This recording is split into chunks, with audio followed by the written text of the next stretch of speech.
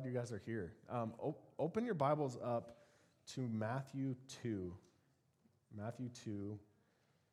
We have one verse this week. I'm making it really easy for you guys. Super, super easy. I'm making it easy for the kids.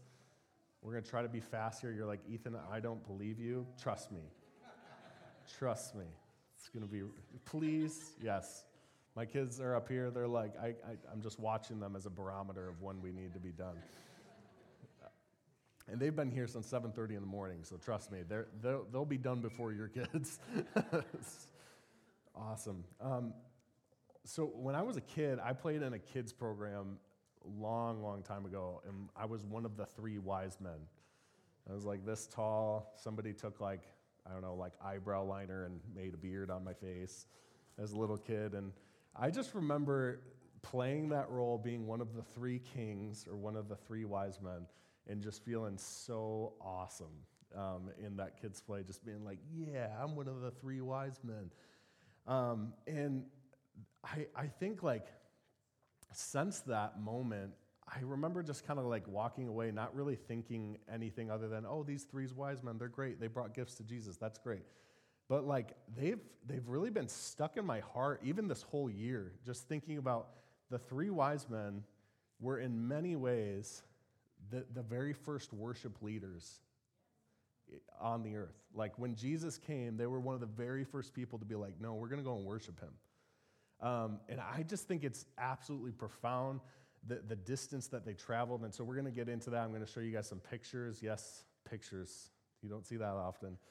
But we're going to get into some pictures. But a few years ago, it would have been 5 or 6 years ago, Nate, myself, Brad, a few other people, we went on a hike on Pictured Rocks up in the UP. Anybody been to Pictured Rocks? It's incredible. Like, it doesn't even look like Michigan. It just looks like you're in the Caribbean, or it's so bizarre. But we went on this super long hike that's like 40 miles. The first time we did it, was it like 20 miles on the first day? One of the wise men took them the wrong direction. I think that guy who led them in the wrong direction was the wisest one because he wanted to explore, you know. That was me. I took the wrong turn.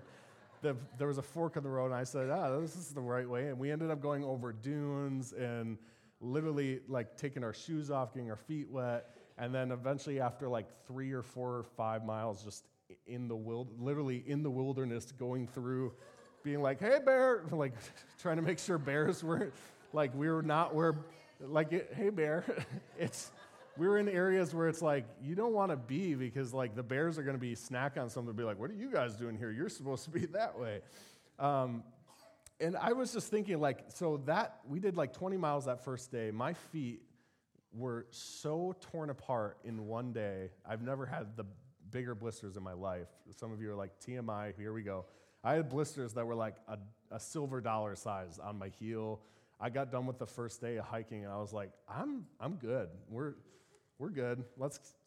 You guys want to get out? And there was actually like a little bit of an emergency that happened, and I was like, oh, thank God. Somebody's blood sugar got really low, and we were like, oh, thank God we get to get out of here. I'm like, thanks, bud. I don't need to be the reason we're leaving, but it was really welcomed. So we ended up doing that trip, and we didn't even accomplish what we came to accomplish, and it actually took us going the next time to accomplish it. But I was thinking about the wise men, and I started looking into, like, how far did these men travel? And so all the kiddos in here, the three wise men, just picture 3 kings, 3 guys with big old backpacks on. Big old backpacks, some camels, maybe crowns, I don't know. But definitely big old backpacks with some camels. And what they see is they see in the sky, these guys are like, they're men who are studying stars, they're studying manuscripts, they're influenced by Jewish culture, so they're looking into like the coming of different kings and the Messiah, and they're looking for something. They're looking for signs. That's like what they're doing. They're not in Jerusalem, they're like far away, looking for signs of something coming. They don't know what it is or who it is. They're just like, hey, let's watch out for something. We know something's coming. And then boom, this like supernova, star, explosion, whatever you want to call it, like shows up in the sky. I think it was Holy Spirit. This star pops up in the sky where it wasn't, and also now there's a star up in the sky, and they go, something new just happened.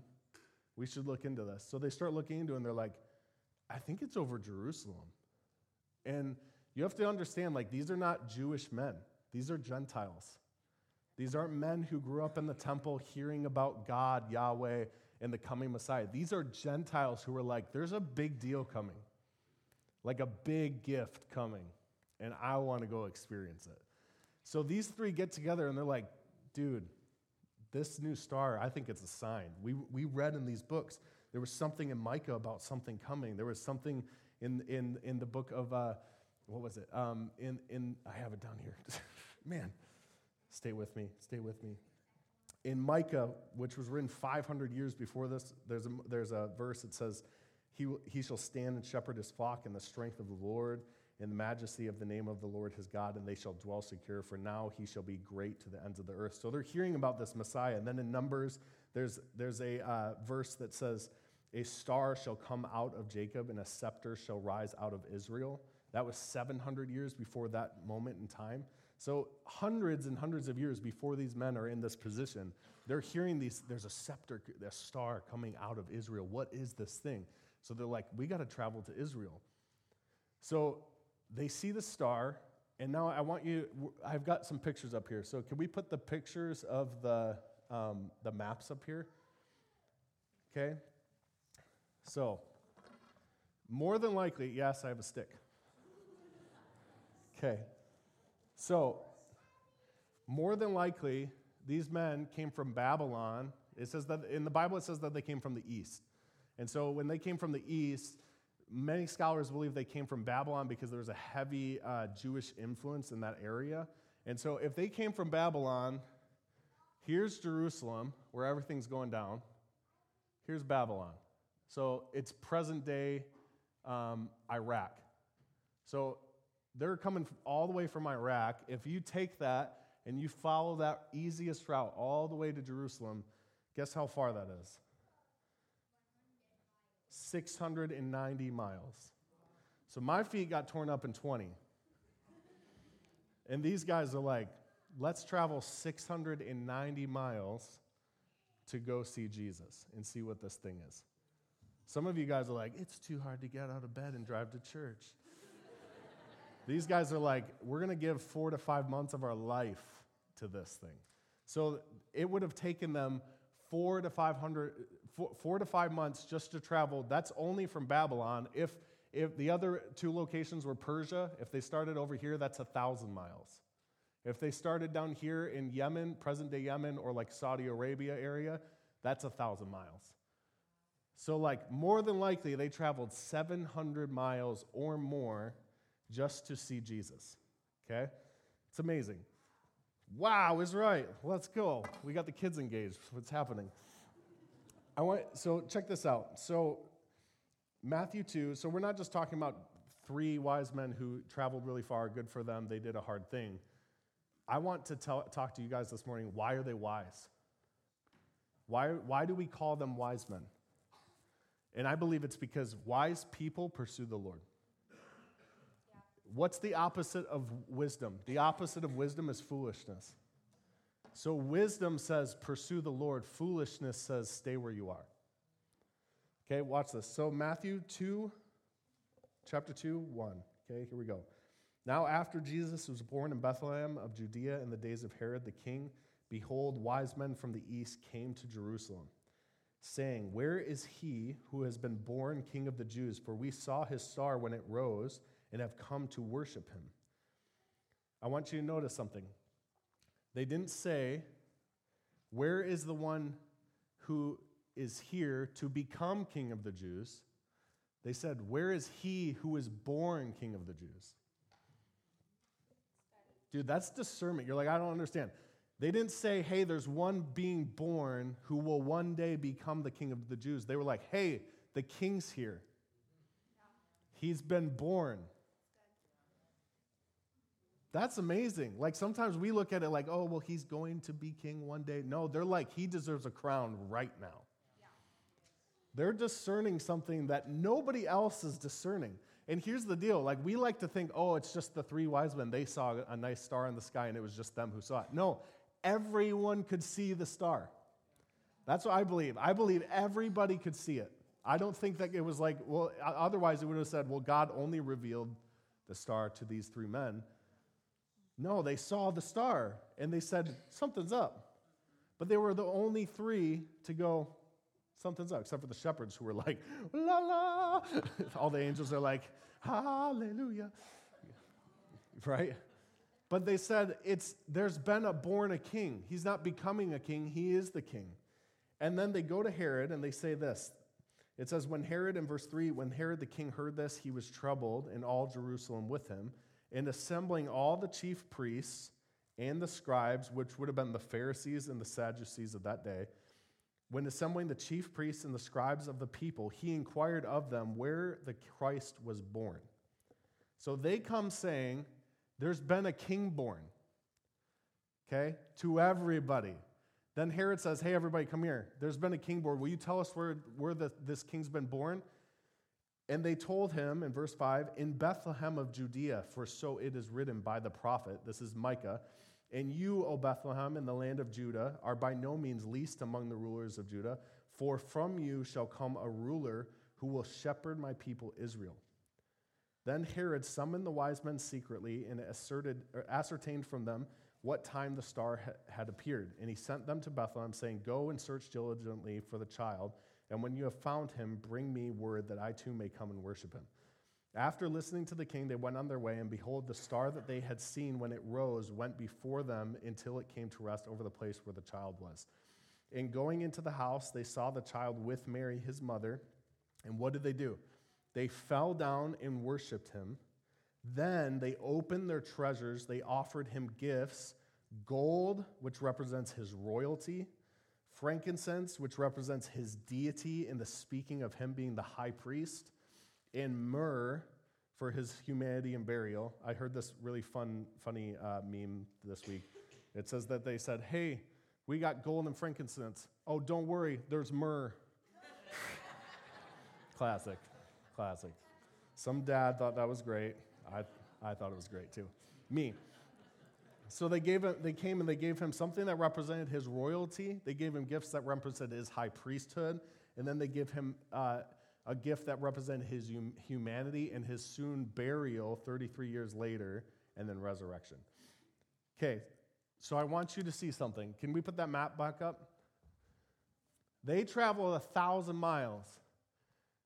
The distance between Jerusalem, they get to Jerusalem, they say, hey, Pharisees, Sadducees, where is this guy? We've come because we saw that he's been born. They say, oh yeah, that's going down in Bethlehem.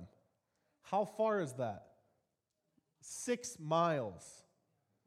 6 miles. Do you know how long it takes to walk from Jerusalem to Bethlehem? 2 hours. 2 hours.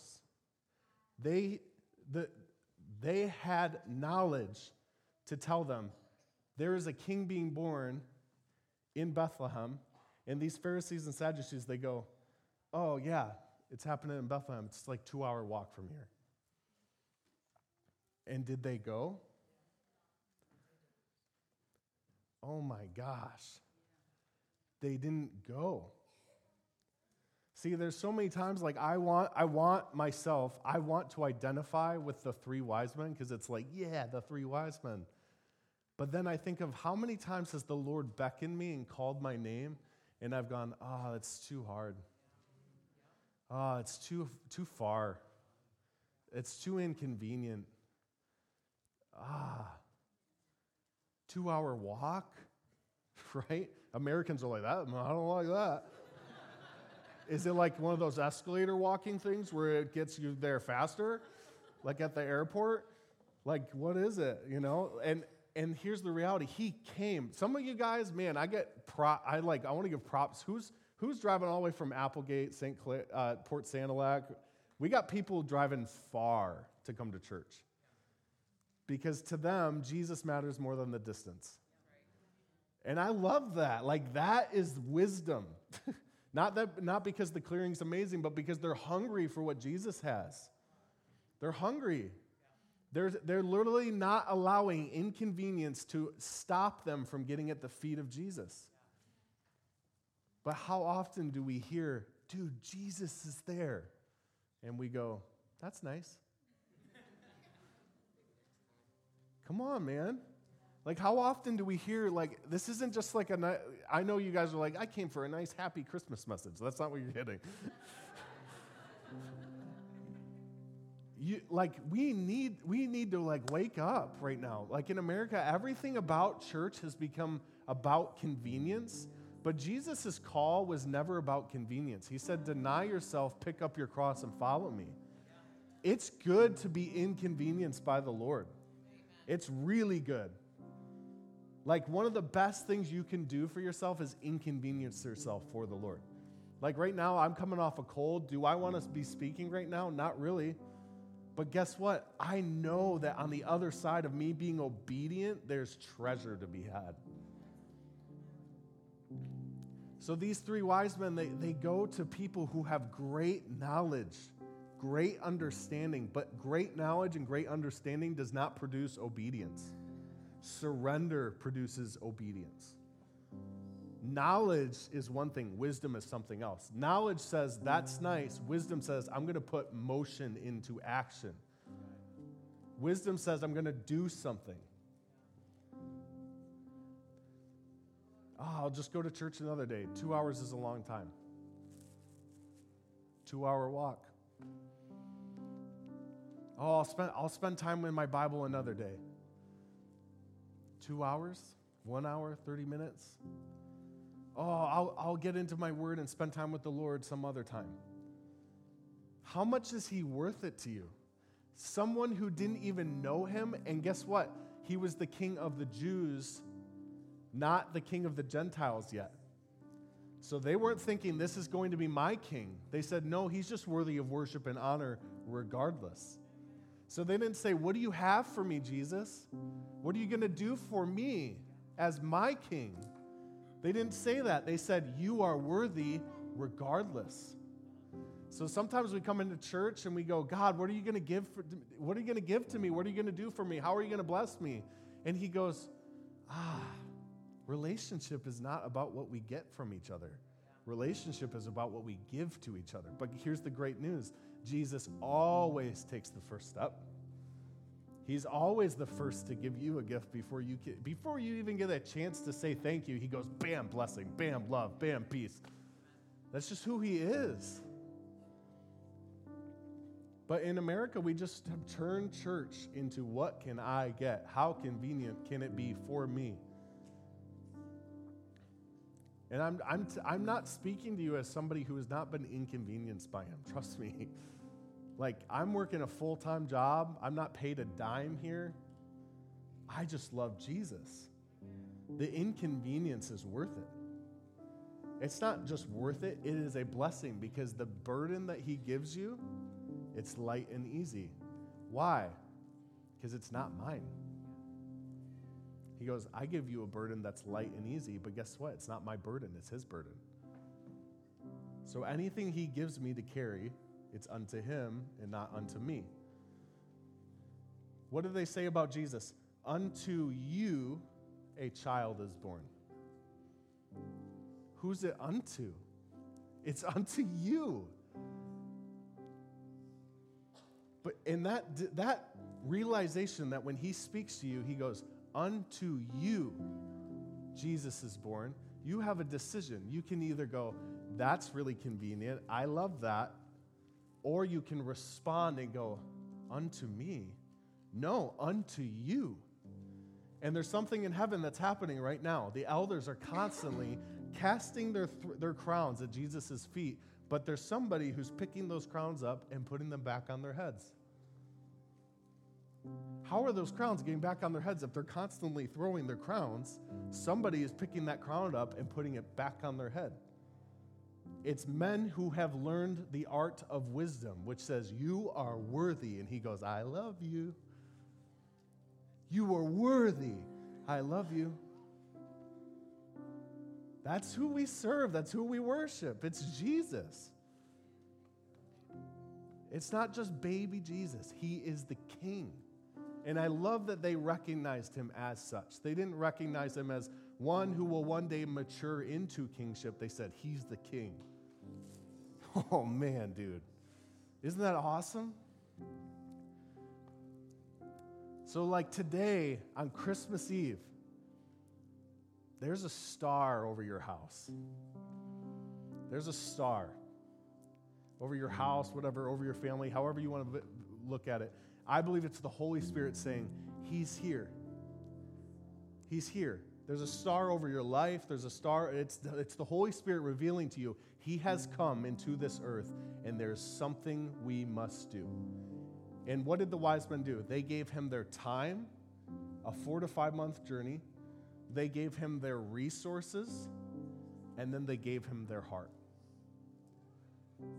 How did they give them their heart? It says that they fell down and they worshiped him. It says in verse 11, and they fell down and worshiped him. What in the world, people? You ever been in the nursing suite at McLaren and been like, oh, there's people bowing down to a baby in there. Get me out of there. If you saw that, you'd be like, what is going on? Right? They had such wisdom, the wisdom propelled them into action. Foolishness says, don't do anything, sit still. Wisdom says, go, move, take action. Foolishness says, I don't want to lift my hands, I don't want to worship, I don't want to move my body, I don't want to sing, I don't want to shout, I'll look weird. Wisdom says, no, he's worthy of it. Wisdom says, I'll give him my sweat, I'll give him my tears, I'll give him my dignity, I'll give him anything he is worthy of. I'll just give it to him. That's wisdom. Foolishness says, dude, and I've been foolish. I wish I could say that I've had more moments of wisdom, but I don't know. I feel like if I looked back, there's been more times where God said, hey, will you do this for me? And I go, I don't know. 2 hours is a long walk. Dude, he's calling us into wisdom. And we sang about it this morning, spirit of wisdom, open my eyes. That's his spirit. We talked about it last week. The Holy Spirit, his job is to reveal Jesus to you. He is the spirit of wisdom. He reveals Jesus to us. And so this morning, don't treat today just like any other Christmas Eve. Treat today like an opportunity.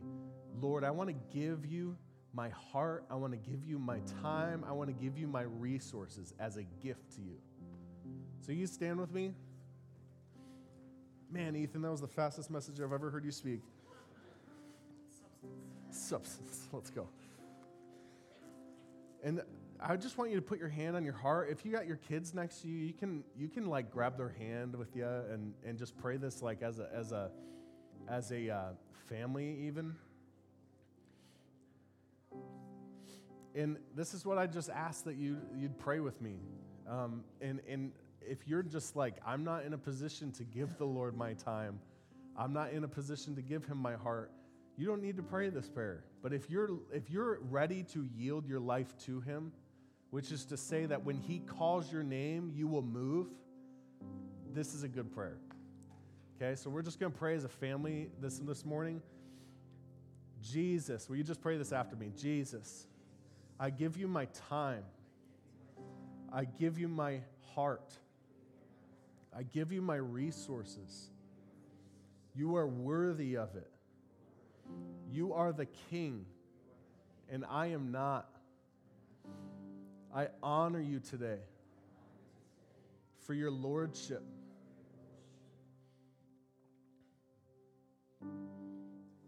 Okay, say this with me. Lord, I repent for choosing the way of foolishness, which does nothing and does not act. But Lord, I choose the way of wisdom, which says, take action, go to Jesus, and follow him. Amen. Yes, Lord. Come on. Thank you, God.